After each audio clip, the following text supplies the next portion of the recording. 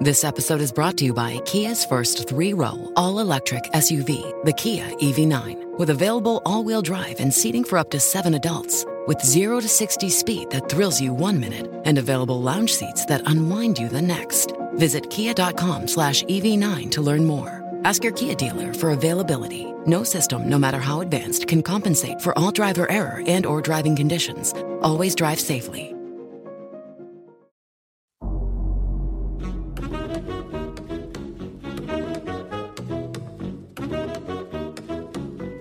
So what was your favourite part of the holidays? Really? You sure? Okay. And, Disneyland? You liked that? When we went there? It was okay. Okay. And, Vietnam, with the snorkeling and the helicopter ride, No. The vast landscapes of wondrous scenery didn't do it for you. No, your favourite thing was Radio Wolfgang. Huh. What's that? The app? You really like the Radio Wolfgang app? Huh. Okay, cool. And the hotel? No, that wasn't your favourite? Still, yeah.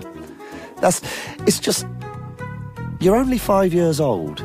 You sure Radio Wolfgang was your favourite thing? And getting ice cream. Right. The Radio Wolfgang app and ice cream. Great. Good summer. So they said it'd never happen. It's happened. We made it happen. We've got our own Twitter handle.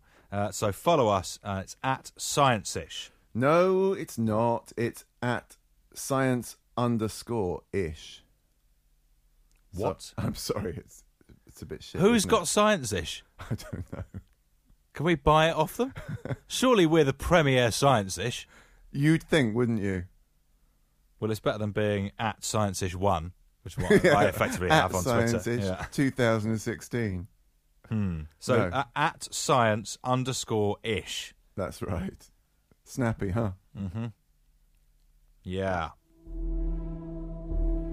Do not go gentle into that good night. Old age should burn and rave at close of day. Rage, rage against the dying of the light. Though wise men at their end, no dark is right, because their words had fought no lightning they. Do not go gentle into that good night. Rage, rage against the dying of the light. 2. We have ignition sequence start. All engines running. We have a liftoff. The trouble with black holes, and the clues in the name, is that they're black. And the sky is also mostly black, so it's very hard to see these objects unless something else is happening with them, unless they're ripping apart a star or unless they're colliding with another black hole. Sometimes people think a black hole is sort of like this giant vacuum cleaner in space, and that it inevitably is going to suck everything, within range inside it. And that's not quite right.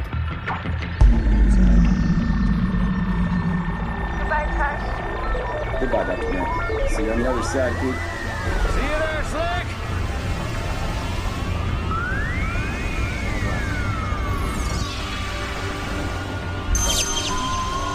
Okay, Case.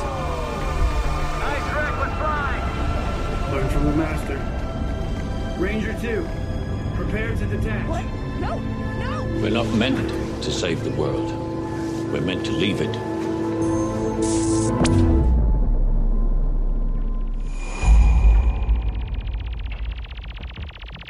Black holes are one of the few places that we know that Einstein's theory of relativity must break down, and we must need a quantum theory of gravity.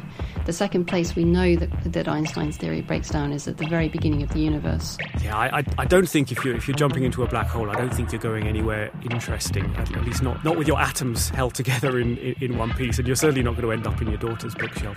These are perhaps the last two missing strands in our understanding of the universe, unifying general relativity and quantum mechanics, and anyone who can do this will be my hero. The thing that's exciting about this is that nature is strange as it can be in this sense. No! Cooper! Cooper, what are you doing? Clear to start off. You're like the show for momentum start.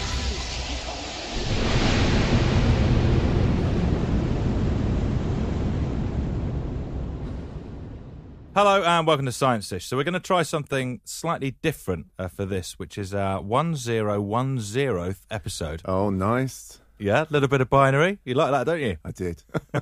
What did it mean, Michael?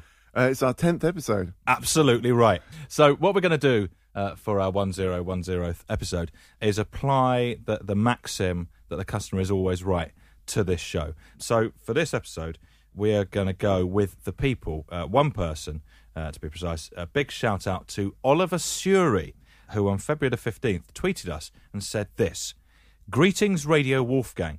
Love the latest Science-ish episode." Well, you've got ears, mate. "Fans of Interstellar? ? Luckily for you, Oliver, we were fans of Interstellar." Or until we watched it. Yeah. Well, doesn't apply to me. So anyway, whether we're fans or not of it, we are now going to do an episode about it. Before we kick off, some big news. I don't know if you want to do a drum roll, Michael. I don't know if you have that facility. You're in a With my band. fingers? Yeah, with your fingers. Okay, here we go. So Science-ish now has a newsletter, which I think it sort of legitimises the whole thing. I mean, it's what everybody's been waiting for. It's what we've been building towards, I think, isn't it? Yeah, well, I assume so. It feels like the pinnacle. To celebrate having a newsletter, we have commissioned our in-house art genius, Ollie Murphy, to come up with some limited edition, range-topping, exclusive Science-ish prints for the first 100 subscribers. So if you are one of those first 100 subscribers, you will get a lovely print. I have already said I want one, so actually it might be more like 99 available. You gonna have one? Let's make that 98. Okay. I'm in. So if you want to sign up, get yourself over to www.radiowolfgang.com and click on the Science-ish tab. And that's basically it. Yeah. Now, to business, this really is what you've been waiting for, Brooksy. This is your time to shine. This is your area. Yes. Space. What's your expertise in the area? So my expertise is in quantum physics. Which isn't actually really, quite on the nose with Interstellar, because it's more about general relativity. There's quantum stuff in there, which we'll get into, which is really interesting. And for a physicist, it is a really interesting film, I have to say. So the format of the show, same as ever. We're going to look at all the science within Interstellar and unpick it. And Michael will say whether it's any good, essentially. Normally, I'd give a quick rundown of the plot of the film. For no reason at all. I think better if you do it this time, Michael. No just reason have a at go. all? No reason at really. all? I just think, why not? You didn't see the film, did you? I downloaded the film, Michael. Oh, well, that counts. Yeah. Yes, it does. Yeah. And it's I somewhere watched there. The first 25 minutes. Right. And then I was just like, this is 2 hours, 50 minutes long. Well, let me tell you what goes on. So Earth is failing, as you'll know if you've seen the first 25 I know that minutes. bit. Earth is barren. Earth is barren, the crops are failing, and it turns out there's a secret NASA project to launch exploration missions, basically, into other galaxies to try and get out of our immediate neighbourhood, because there's no planets we can occupy anywhere nearby. And is this a scientifically rigorous film, though? Have they done their research? Do you know what? I mean, for Hollywood, it's very, very rigorous. So the original treatment was written by a hero of mine, a guy called Kip Thorne. Oh, yeah. Who's a proper astrophysicist, works with Stephen Hawking. He was the chief guy in the hunt for gravitational waves, right in on everything that's important in the world, really. Okay. And he wrote this treatment, and they did make a lot of effort to try and make things as realistic as possible.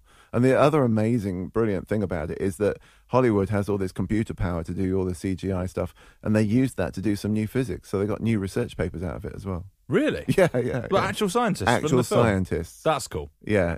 Scientists took the data, basically, from all the CGI work and worked out that the exact shape of a black hole is slightly different to what we thought. That's mental. It's brilliant, isn't it? And brilliant. Yeah. So, well done, Christopher. So I'm a big fan. Once we've gathered enough speed around Gargantua, we use Lander 1 and Ranger 2 as rocket boosters to push us out of the black hole's gravity. Prepare to fire escape thrusters.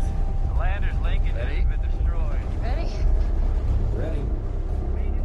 So this film is sort of about general relativity then? Oh, ultimately? definitely. So this film is really about a black hole, which is a result of general relativity, as far as, or it's a result of gravity, I should say, because a black hole, as we all know, is where general relativity actually breaks down. The laws of physics do not work inside a black hole. So can you do a quick sort of summation of general relativity, please? Basically, what happens is anything that has mass or energy bends space-time. So we think of space as just being, this sort of static thing on which we play out our lives, but actually space bends and curves, and time does exactly the same thing in response to gravity or energy. Okay, and then black holes, you say that it breaks down in, but they are also a consequence of. So black holes are collapsed stars. So when stars come to the end of their lives and haven't got the energy to hold out against gravity, all of their atoms are basically pulling on each other, pull them ever smaller, and they collapse inwards on themselves. And as they collapse inwards, they get ever more dense, and that means the gravitational field is ever more intense. And so it just keeps going and going like a feedback mechanism until you get to the point where actually it's so dense, it basically rips a hole in space-time. But, this was sort of worked out in the 1930s. And people said, this is mad. Like the most famous astronomer of the time, a guy called Arthur Eddington, called it stellar buffoonery, the idea that you would have something just sort of rip a hole in space and time. But what we can't do is actually work out what happens at that point of infinite curvature, which is known as the singularity. And are you working on it at all, Michael? Only in my spare time. And? Yeah, there's not a lot of it, once you've watched all these films and read these books for Science-ish. Of course. By the way, I've read and watched everything else. There's only this one. I've been quite busy. When people first worked out that black holes might exist, you're saying that people were sceptical. Yeah, and for a long, long time, people didn't think that they existed. There was no proof, because you can't see them. Famously. So you sort of have to say, well, how do we know they really exist? That, I think, is our first question then. Do black holes actually exist? And that's a question that we asked Professor Amanda Peet from the University of Toronto and Professor David Tong from the University of Cambridge. First, here's Professor David.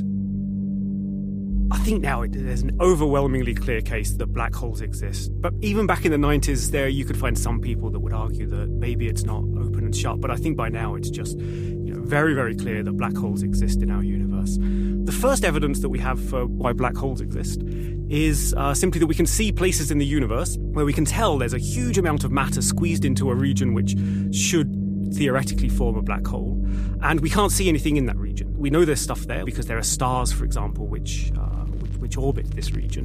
So we know that in the center of every galaxy, for example, there's an enormous black hole that's about 100 million times heavier than our sun. But we also expect that there are smaller black holes, maybe black holes around the mass of our sun or a little bit heavier, which exist dotted around the universe. When I was a teenager, I remember in high school asking my science teacher, is there such thing as a black hole? Is Cygnus X1 a black hole, or is it something else? We didn't really know at that stage. But I think now, if you polled, say, 1,000 astronomers and physicists, would they think that black holes exist? And I would say the vast majority of them would.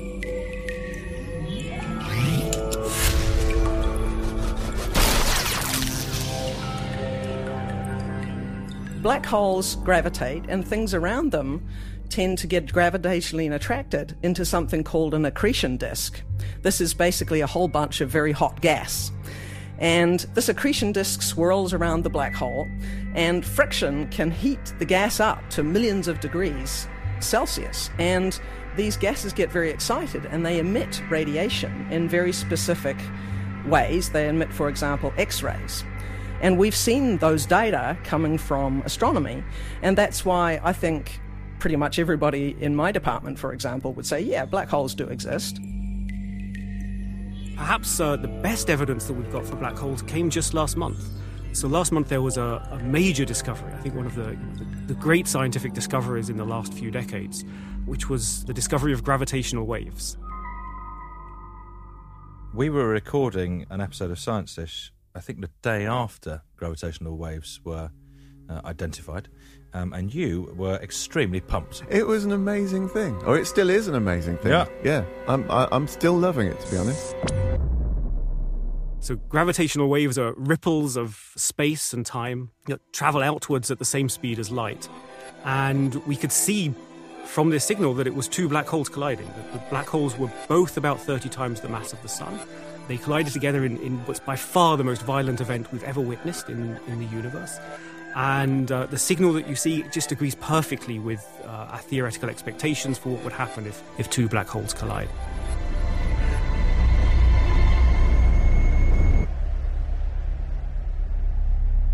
Lander 1, prepare to detach. On my mark. 3, 2, 1. Mark. Detach. So Professor David was saying that the gravitational waves are effectively just providing evidence for this incredibly violent event, two black holes colliding. But how do they actually give us that evidence? So what they do is they work out how these two black holes would create ripples in space-time. So as they move around, their masses that are moving, and I said that masses affect space-time, they cause curvature. So as they move, they basically create ripples that are then sent out into the universe. And the exact way they swirl around one another, theorists can work it out, and that will tell you exactly what the shape of those ripples will look like. And the one for two colliding black holes is exactly what we saw with LIGO. So we're saying then that black holes do definitely exist, but could we ever get to one? I mean, how close is the closest one? Well, we used to think the closest one to us was about 1,600 light years away. Which still a while, isn't it? Still a bit away. Actually, they've redone the calculations now, and now the closest one to us is 3,000 light years away. Oh, and that's a small one. So the supermassive black hole that's at the centre of our galaxy, that's quite a long way away. That's 26,000 light years away. I thought you were just going to leave it at quite a long way away. I think that's a given, Michael. So yeah, there's nothing nearby, shall we say. So the chances of us getting to one and having a little poke around are quite slim. They're quite slim. They're looking quite slim unless you're a movie director where you can invoke a warp drive. And so what is the sort of loose premise of a warp drive? So the idea of a warp drive is that you use energy to kind of contract the space in front of you, to warp the space, basically bring everything towards you, and you extend the space that's behind you. And it's sort of like, it's like a slinky spring almost, like enables you to get through space, which is a lovely idea. Very nice. Except that actually what you need is negative energy, and nobody knows if that really exists. Let alone how you would harness it. Faster than light travel is just not possible as far as we know. Sorry. That is a shame. Relativistic spaceflight makes the universe accessible to advanced civilizations, but only to those who go on the journey, not to those who stay home.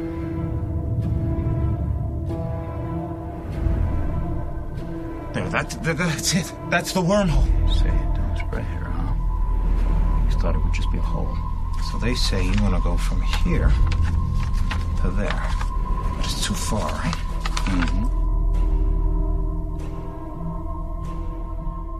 What about going through a wormhole as a way of similar problem cheating? Here. A wormhole is again a lovely idea where you have these two regions that are vastly separated in space, and you just curve space over in the middle, a bit like folding over a sheet of paper, and you punch a hole through so that it basically joins these two things up very close. They're called wormholes because I think it might have even been Kip Thorne was looking at how a worm goes through an apple and it can go from one side to the other, rather than going all the way outside. And so he called them wormholes. Kip Thorne's a great guy. He is a great, great guy. I'm going to do a plug here. Go on. Do you want me doing a plug? No, plug away. It's for us. Plug away. So we talked about wormholes in a previous episode of Science-ish. Wow. We talked about it in the Time Machine, and I used the sort of rubber sheet analogy, which I feel quite pleased about. Is that still available? Yeah, I think that is still available. And if you want to hear more about wormholes, just head to www.radiowolfgang.com and you can download the app for our entire back catalogue.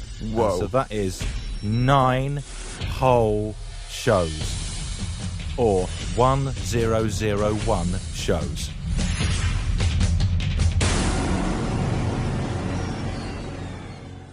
basically, unless you come up with this warp drive, Smartish, we are not getting anywhere near a black hole anytime soon. No. If we could, would we want to? You know that phrase, nothing good can come from this? It could have been written about crossing the event horizon of a black hole. We asked this question, though, what would happen if I jumped into a black hole? Or anyone, to be fair, not just me, to Professor Poshak Gandhi from the University of Southampton. But first, Professor David again. A black hole has two main features. In fact, I'd say only two features, full stop. It's got something called an event horizon and something called a singularity. So the event horizon is the outer edge of the black hole. If you go through the event horizon, that's basically when you're doomed completely. If you're inside the event horizon, there's no way you can ever get out of the event horizon. You're stuck there for all eternity. And one of the surprising things that happens is that when you cross an event horizon, you have no idea that it's happened. You just gently go through the event horizon. You don't feel any strong gravitational effects. It just seems like any other region of space. And it's only once you've entered the black hole that you try and turn around in your spaceship and boost out again that you realise actually you made a mistake, that you've now crossed this part of space from which you can never return.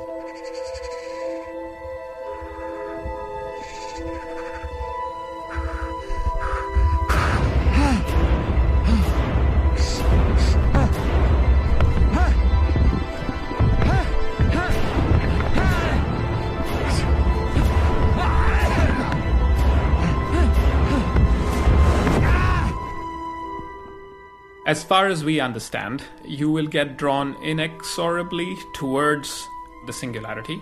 You would slowly get what's called spaghettified, drawn out. So the gravitational forces change very rapidly as you move away from the black hole, okay? So much so that even your feet, which may be closer to the black hole, say if you're falling in feet first, experience a much stronger tidal force, much stronger gravity than your head. So they get slowly drawn away from your head, your feet get slowly drawn away from your head, and you also get compressed. So your body essentially becomes a long strand of spaghetti. One interesting possibility that's kind of people have been pushing on recently is that when you jump into a black hole and somebody else jumps into a black hole in a different part of the universe, you both actually end up in the same region of space. So you could both jump in your black holes. Once you're in, neither of you can get out, but that maybe you can communicate with each other once you're inside this region. Of course, you only have some finite time to chat with each other because this singularity is always waiting for you at the end. So you don't get any choice. Once you're inside, you do get sucked inexorably towards this singularity, and there's nothing good waiting for you there.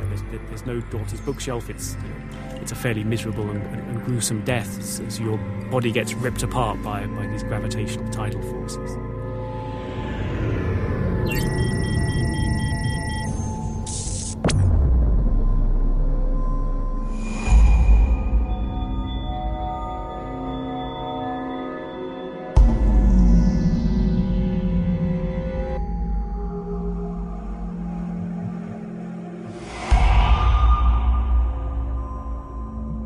Yeah, I mean, basically, count me out.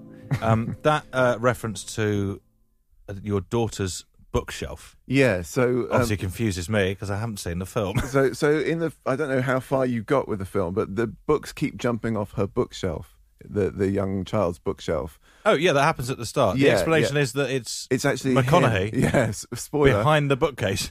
He's behind the bookcase, but like a future version of himself, in the fifth dimension or something. After he's fallen into the black hole, it sounds like this film deteriorates rapidly. I think you maybe got out at the right time. Yeah, he finds himself sort of behind his daughter's bookcase, looking into her room. But I think Nolan's explanation is that they're connected by love, and love sort of conquers everything. All of this is one little girl's bedroom, every moment. It's infinitely complex. They have access to infinite time and space, but they're not bound by anything. They can't find a specific place in time. They can't communicate. That's why I'm here. I'm gonna find a way to tell Murph, just like I found this moment. How, Cooper? Love, Tars, love. It's just like Brand said. My connection with Murph, it is quantifiable. It's the key. What are we here to do? Find out, I tell her. it is the sort of sci-fi version of Disney's True Love's Kiss, really, is that we're connected by love, therefore when I get into this black hole, I'm actually going to find myself able to signal to my nearest and dearest what they should do in order to save humanity. But that's what happens. So he does that from behind the bookcase? From behind the bookcase, yeah. He can't get through the bookcase? No, but he can somehow manage to make gravitational anomalies so that the books fall off. And does he use, because they mentioned Morse code at the start, and he says he doesn't think it's that. What do they use? Yeah, he does use Morse code in the end, encodes it into the watch. Massive spoiler alerts here. You're not going to bother to watch the film now, are you?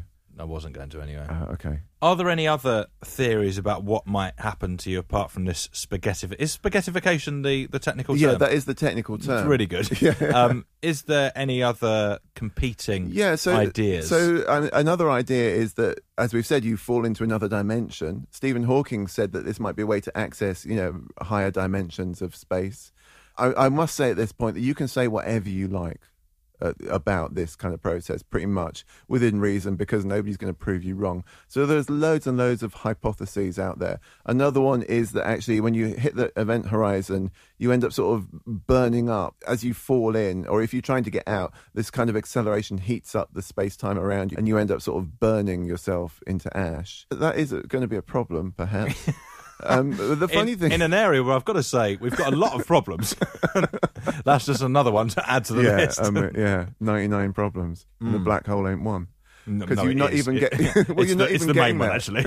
But you're not even getting there. So you're eventually falling towards the singularity. And the interesting thing is that somebody who's watching you from a distance, a safe distance away, will see you hit the event horizon. Laugh, obviously.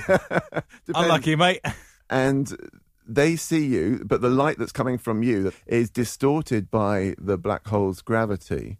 And so they see a kind of distorted, blurred image of you, which fades to red because of the distortion from gravity, and dims as well. So they sort of see you frozen, effectively, in time. And they never see you fall beyond the event horizon because it has this massive catastrophic effect on the light that's coming out. And then you gradually turn red and dim, and they never see you again. That's actually not a bad way to go out. Well, I mean, that's from the perspective of the person who's not falling into the black hole. Yeah, but that's what people are going to write, isn't it? I'm not going to say, and then I saw him turn into spaghetti. I'd rather just sort of glow red and then dim. It's quite sort of poetic, really. Yeah, okay, if that's what you want. I'm not saying it's what I want, but in that quite frankly shit scenario, I'd rather that I'm assuming it's like one of my loved ones is watching, I'd rather they didn't see me get turned into spaghetti. Let's say that I do get to the singularity. I haven't been spaghettified, and I've just I've floated down there, hit the singularity, hit the infinite curvature. Now what? I can't answer that question. Nobody can answer that question. Roughly speaking, do I just get sort of... We don't have laws of physics that deal with that scenario.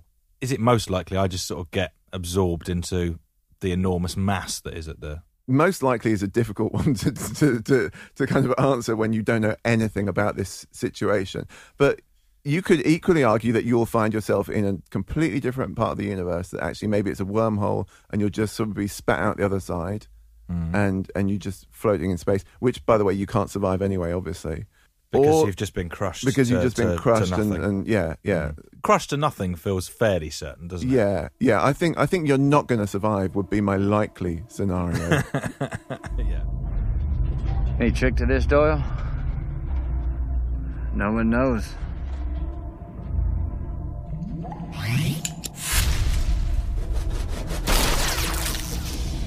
Now the others made it, right? At least some of them.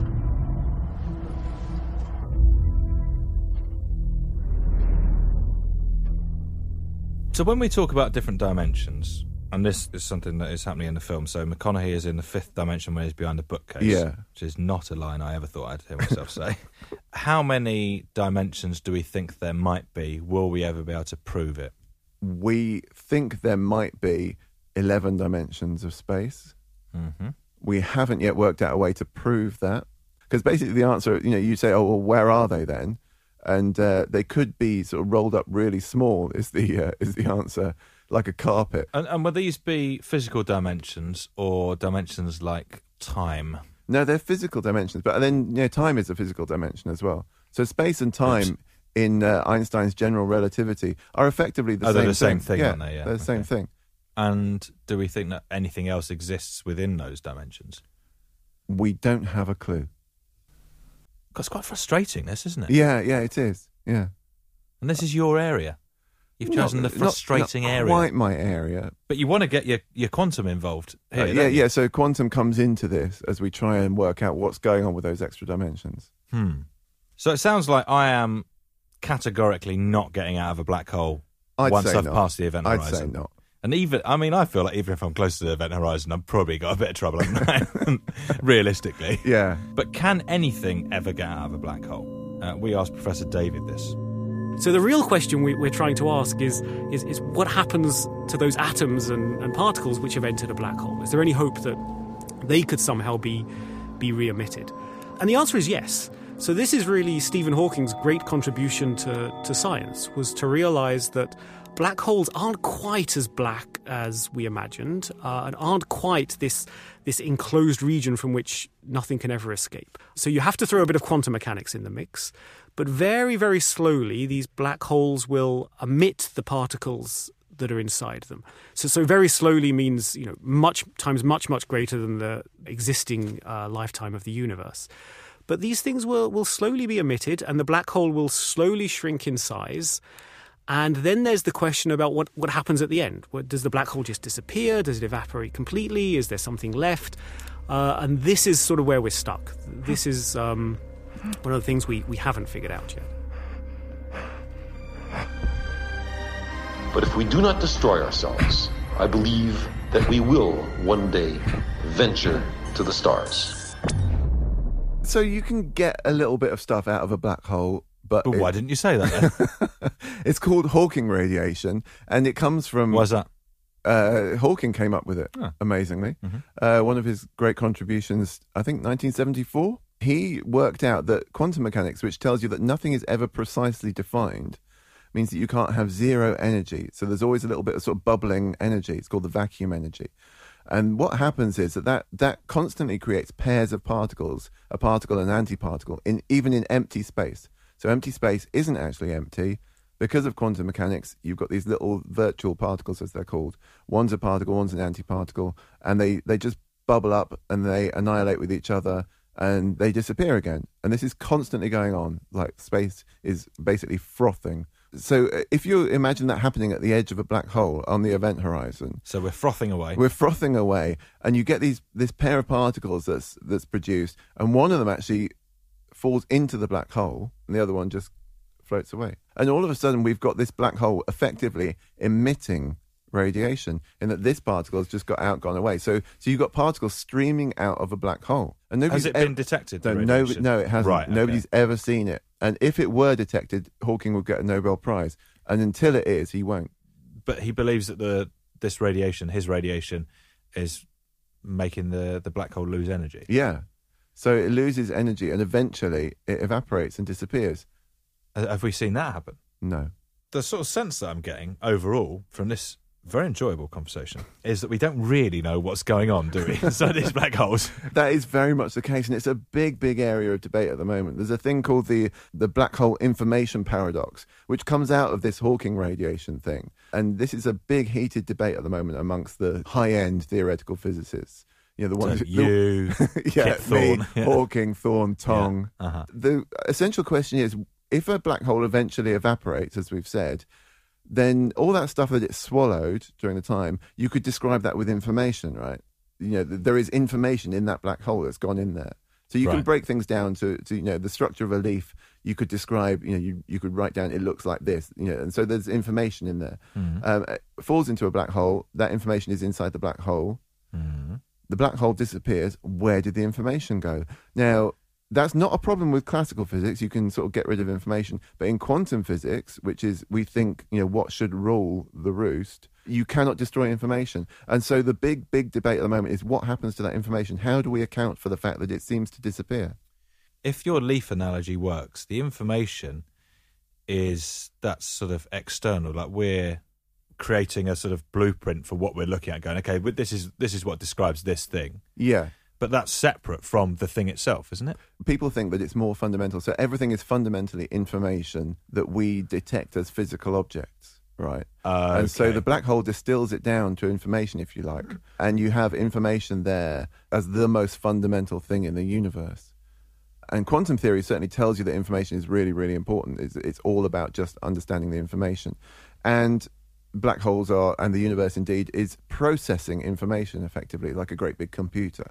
So where that information disappears to is a big, big problem. But I was prepared. I knew the theory. Reality's different.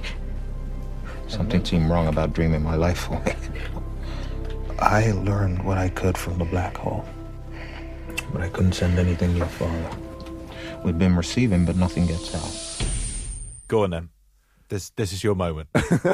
Quantum mechanics. Quantum mechanics. Give us a little overview. So, quantum mechanics describes what happens on very, very small scales. You break us down to atoms and consistent parts of our atoms, and they obey laws that we call quantum mechanics, quantum physics. And these laws are very, very different to our everyday experience. So things can be in two places at once, for instance. They can be in two different states at once, like moving forwards and backwards at the same time. And so when you build up the world according to quantum mechanics, you get down there and it looks really, really different and fundamentally sort of blows your mind. On the other hand, I think I can safely say that nobody understands quantum mechanics. Now, if you appreciate this and don't take the lecture too seriously, that you really have to understand in terms of some model what I'm going to describe.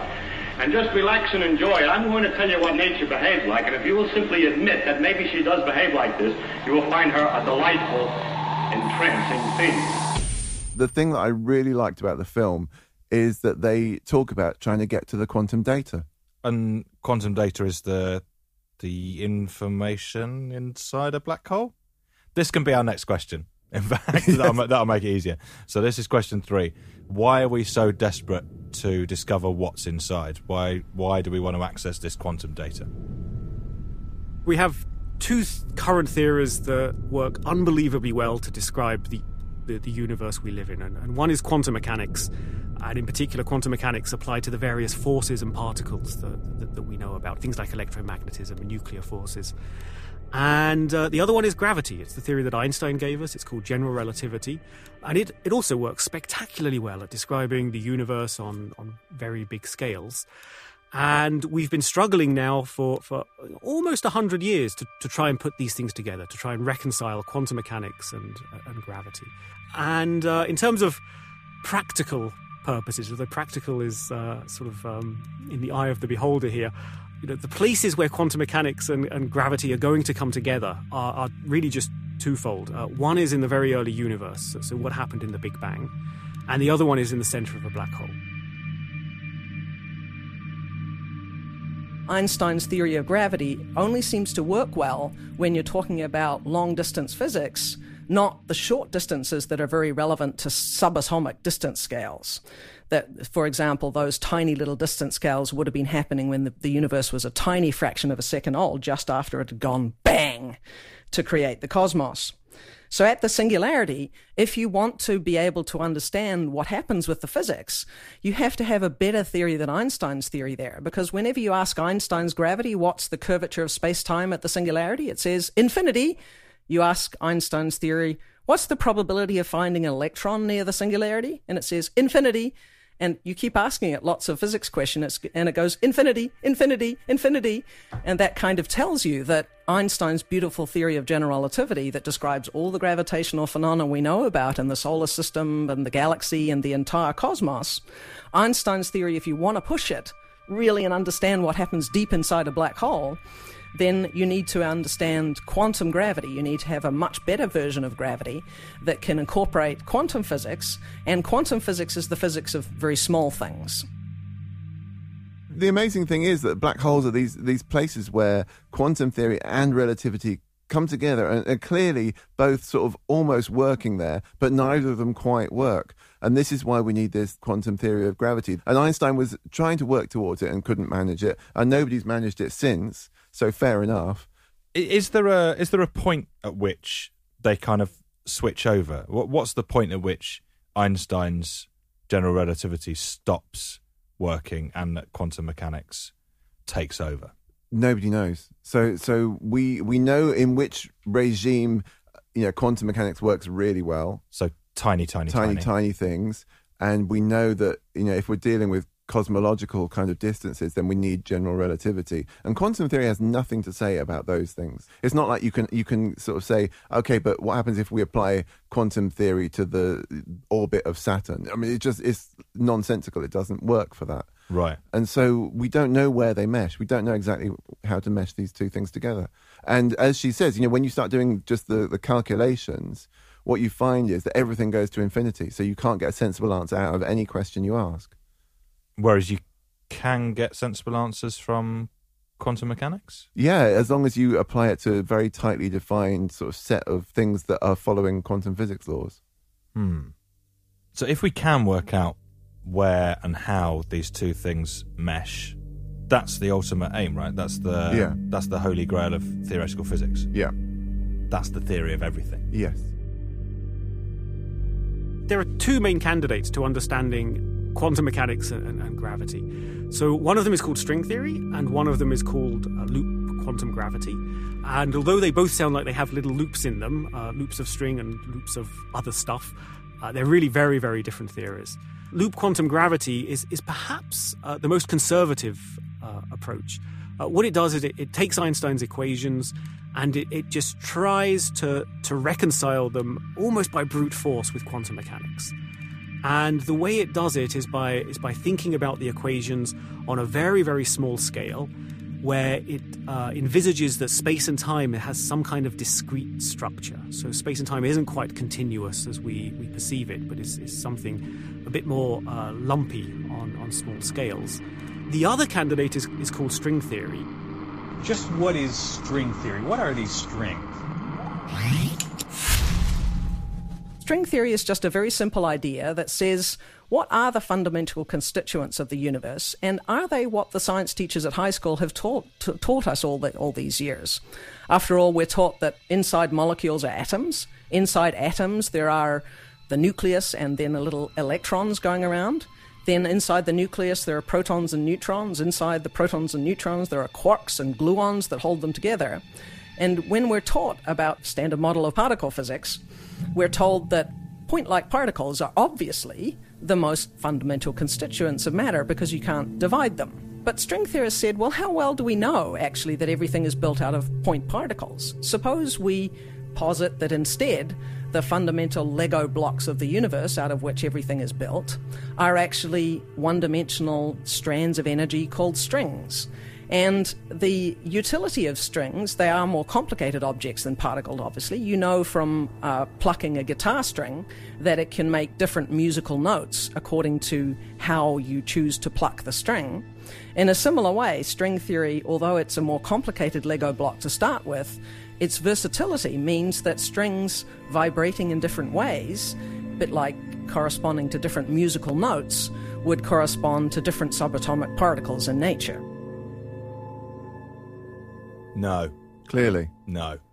It's obvious, really, when you look at it. I've had a go on string theory before, and I can't get anywhere with it. I can't, even the basic, well, I guess there isn't anything basic about it, but the first sort of thing they tell you about it, I just don't. Well, I can't compute it. The thing is, you just have to accept what they're telling you at face value. So they say, oh, well, the fundamental unit of everything is this one-dimensional string, and it vibrates, and the different ways in which it vibrates creates different particles. So an electron is a vibration in one way, and a quark is a vibration in another way. And you go from there, and then you build up all these things. But essentially, the problem is that actually this whole thing is developed in mathematics. We talk about it in the English language, and the English language isn't appropriate for it. So string theory gets a lot of stick, but I think it gets stick from people who don't speak the language. And I think that's the problem that they have, is that actually when you know the maths, it kind of feels quite natural to do it this way. But if you don't know the maths, it just sounds like they're making it all up. Yeah. My maths is okay, but it's not pretty good hard enough maths for this. Yeah, I mean, times tables do not come into it. The other thing about string theory is that it throws up lots of weird stuff as well, doesn't it? Yeah, so one of the big problems that we have with it is that it only works if you've got 11 dimensions, as we talked about. So, literally, the theory doesn't hold together if you've got fewer than that. And then you get things that actually sort of help it sort of make sense.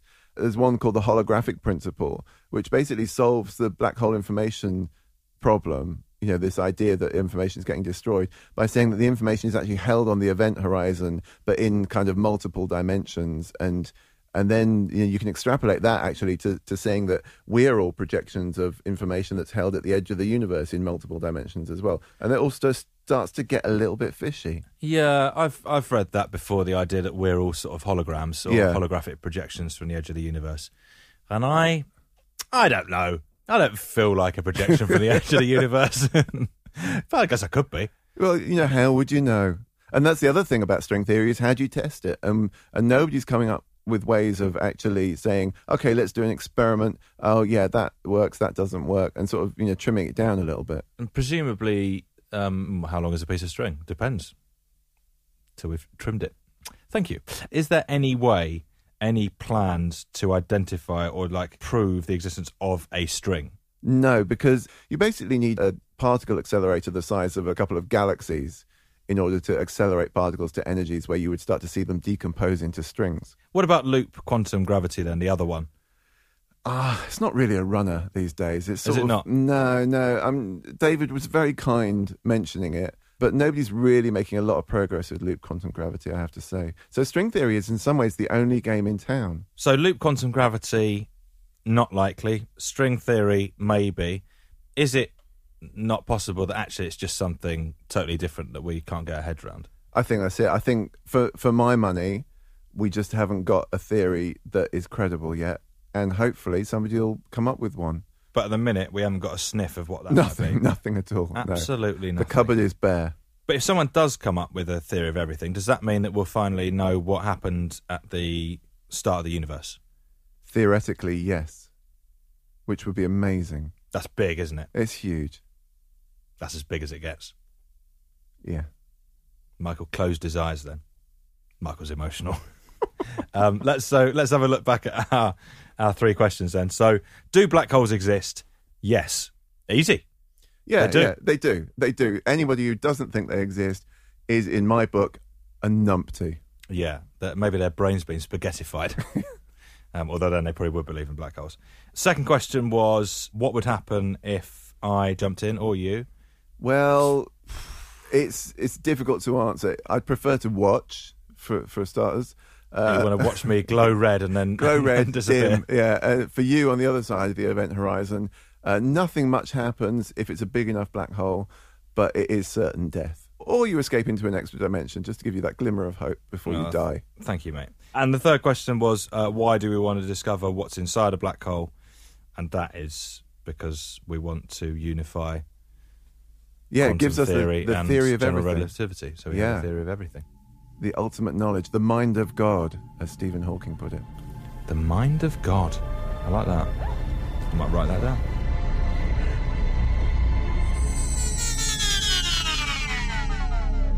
Lander 1, prepare to detach. On my mark. 3, 2, 1. Mark. Detach. Goodbye, Tars. Goodbye, Dr. Brent. See you on the other side, Coop. See you there, Slick! I think it's a natural question is, why explore space? Part of human nature is to reach out and explore. Okay, Case.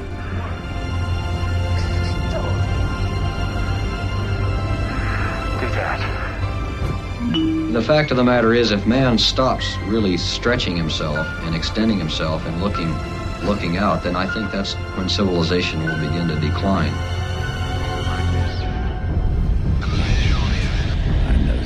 It's all black. Tars, you read me? It's all blackness. Science-ish is a Radio Wolfgang production presented by me, Rick Edwards, and Dr. Michael Brooks. The producers were Hannah Walker-Brown and Max Sanderson. The researcher was Cormac McAuliffe. This episode featured Professor David Tong, Professor Amanda Peet, Professor Poshak Gandhi, and Professor Marika Taylor.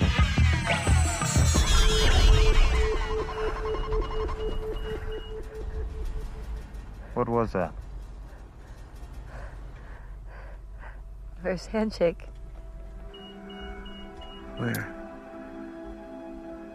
We're here.